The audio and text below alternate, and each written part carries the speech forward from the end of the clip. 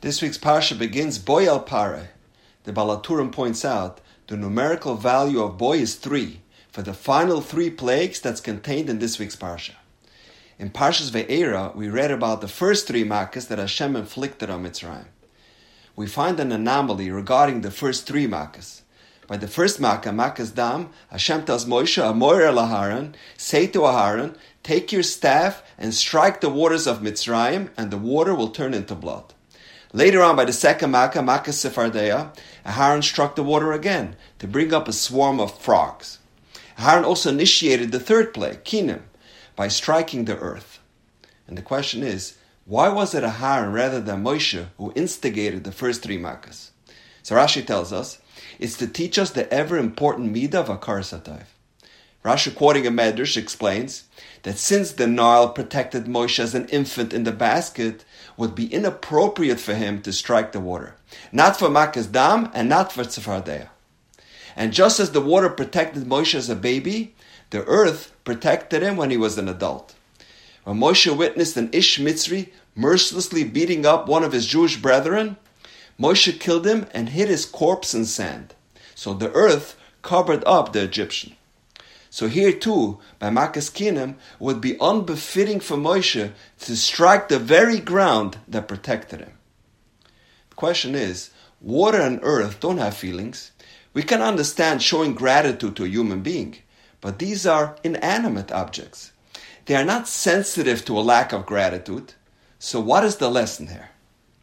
So Reb Chaim Shmulevitz explains, from here we learn the power and the depth of Hakaras HaTov. Hakaras HaTov is not about the person that's doing you the favor. It's not about the giver. It's about you, the recipient, the beneficiary of the favor. It's about building positive character and to train yourself to always say thank you and being grateful for whatever you receive, no matter who or how you received it. So even though the water and earth are inanimate, they don't benefit much from receiving a thank you, it's still appropriate to express your gratitude. Because the very act of feeling and expressing appreciation makes you a kinder and more compassionate person. The idea of Hakaras HaTov teaches us that the beneficiary of a favor should never make cheshbonos. He gave me a ride to the wedding. Big deal. He was driving to Lakewood anyway. She's flying to Israel. What's one more bag in our suitcase? So they invited me for a meal. She was cooking anyway. And what's a few more beans in the cholent? And besides, we're great company. They would be bored without us. There are so many excuses we can use to justify not repaying a favor or not demonstrating gratitude when it's due.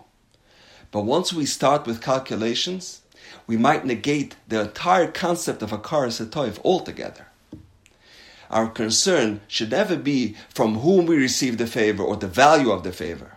Rather, our only consideration should be that we benefited and we should express our gratitude accordingly. The Alter of Sabatka says something so profound. In Parshas Miketz, when Yosef, the viceroy of Egypt, realized that his royal becher was missing, he tells his people, Kum redoif achrei anashim. Go quickly and run after those people, pursue those men. V'yisak them, when you reach them, say to them, Lama shalamtem ra tachas toiva. Why have you repaid good with evil? I hosted you, I gave you food, I gave you clothing, I gave you money. And this is how you repay me? By swiping my silver becher? Asked the Alter of Sabatka, why didn't Yosef say, you guys are a bunch of thieves. I invite you into the royal palace, I treat you like royalty, and you steal the king's becher? As it's a banda ganovim. Smash and grab? What is this, San Francisco? You guys are a bunch of criminals. So why is he being so soft? Why so idle? Says the Alter, Zeit Ois, it seems that being a coffee toiv is worse than being a thief. We infer from this incident that being an ingrate, not having a Hakaras HaTov, is a greater character flaw than being a ganav. And that is why Yosef called them out on being ungrateful. What a powerful insight. And that is the lesson Moshe Rabbeinu taught us by showing appreciation towards those inanimate objects.